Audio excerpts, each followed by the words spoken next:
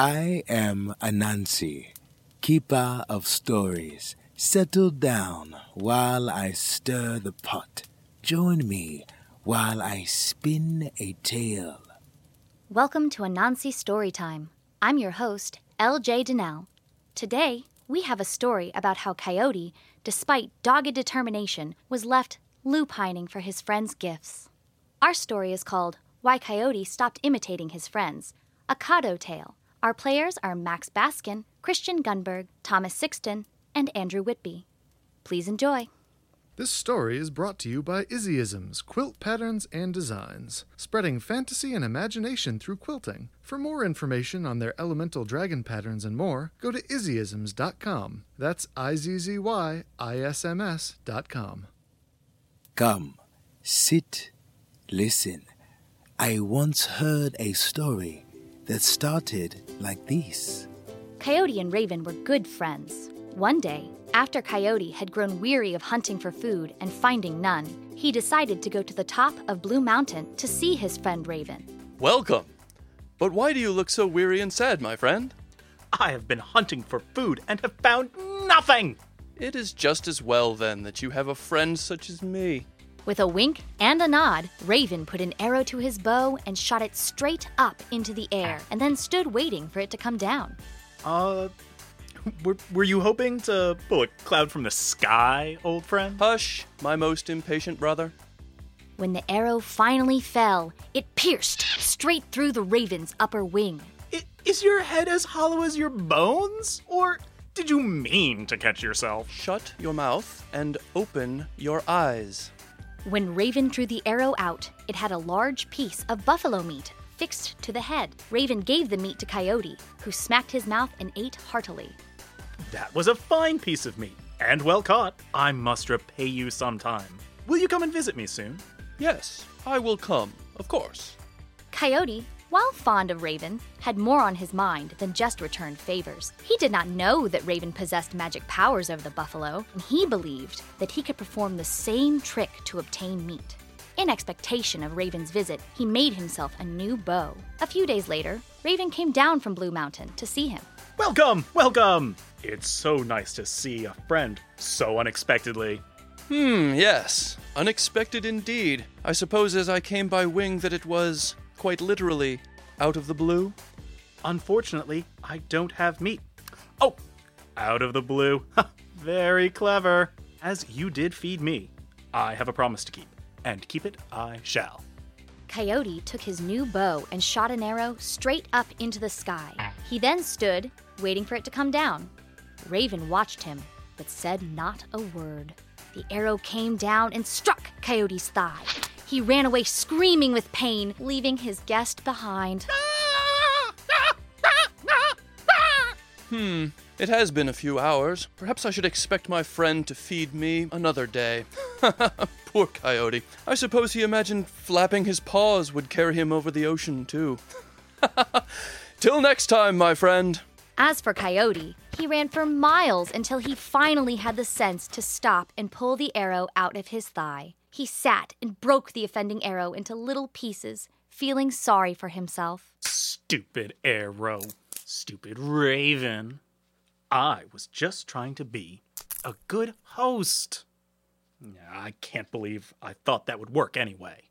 After a time, he grew hungry, and when he could find nothing to eat, he decided to go up on Rich Mountain and visit Brown Bear. I've had quite an unfortunate day, and no food to comfort my stomach or spirit. Well, I have a very simple solution to the latter problem. As he spoke, he leaned against a persimmon tree that was weighted down with ripe persimmons. His body jarred the tree so that the ripe fruit fell to the ground. There now, even you could not eat all of these. And not a sour one in the bunch, I promise you. Coyote ate persimmons until he was no longer hungry, and then he filled his pack with them. Thank you indeed, my friend. I must be going now, but I insist that you promise to visit me soon. Count on it. The next day, Coyote wandered all about looking for a persimmon tree. This is ludicrous. How is there not one tree out here with persimmons on it when Bear's was practically bursting? Meat and fruit just fall from the sky for bears and crows, I suppose. As for coyotes, we must improvise. And so, thinking himself terribly clever, Coyote cut down a persimmon tree without fruit. He carried it home, where he set it up. Not long after that, Brown Bear came by to make his promised visit. I hope it's okay that I stopped by so soon after our last visit. I'm glad to see you, Bear. Wait a moment, and I'll try to get you something to eat. Coyote began bumping the persimmon tree with his head. He butted harder and harder, but the persimmons were tied on so well they would not fall off. Oh dear, this is embarrassing. I suppose we can't all be big and strong like you, huh? That's okay. I'll just grab it here. That's where you get the most leverage. And... give it a good...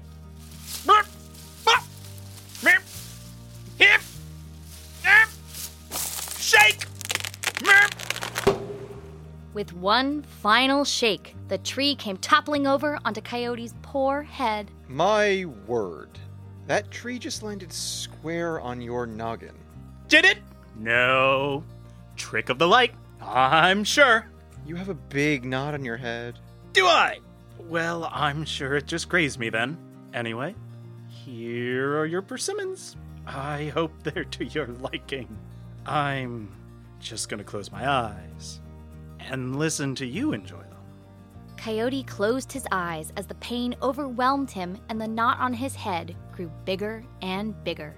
Bear felt bad for his friend, but was relieved that Coyote's eyes were closed so that he could not see Bear's shoulders shaking with laughter. Just the memory of Coyote trying to imitate Bear was enough to set the bear laughing again, and he quickly excused himself so that his poor, luckless friend would not be embarrassed further. Oh, poor head.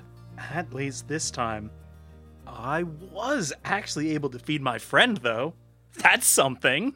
A few days later, while Coyote was out in the forest looking for something to eat, he came upon a grass lodge that he had never seen before.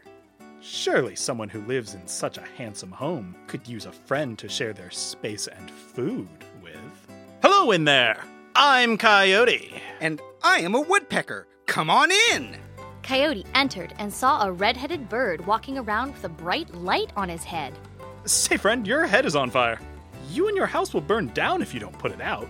Oh, don't worry about that. I've always worn this light on my head. It was given to me in the beginning.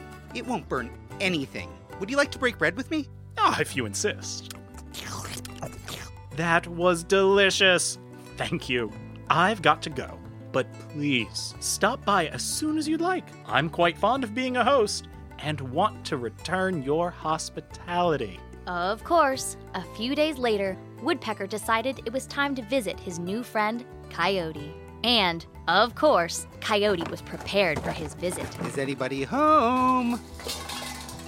Just a moment! Come in and be seated. It's good to hear from you. Your home has such a lovely door. I was surprised that... well, my goodness! Your straw hat has caught fire. Oh, it's not a hat, my friend, but a light I wear upon my head. Oh, please take it off. You will burn your head. No, it won't burn my head. I always wear it. I was told in the beginning that I would wear a light on my head at night so that I can do whatever I like while others are in darkness. It's a little tiny bit warm, though. Coyote had barely finished speaking when the hair on his head caught fire. He began to scream in pain and tried to put it out, but could not. He ran out of his lodge, howling all the way to the river. Woodpecker waited a long time for him to return, but Coyote stayed in the river all day, trying to soothe his burned head. After that, Coyote stopped trying to imitate his friends. I hope you enjoyed the tale. When you return, perhaps I will tell you another. This episode is brought to you by DC-based rock band Since Antarctica, rocking out with thought-provoking song structure and high-energy performance to create a truly unique experience. For information, tour dates, and music, head to sinceantarctica.com.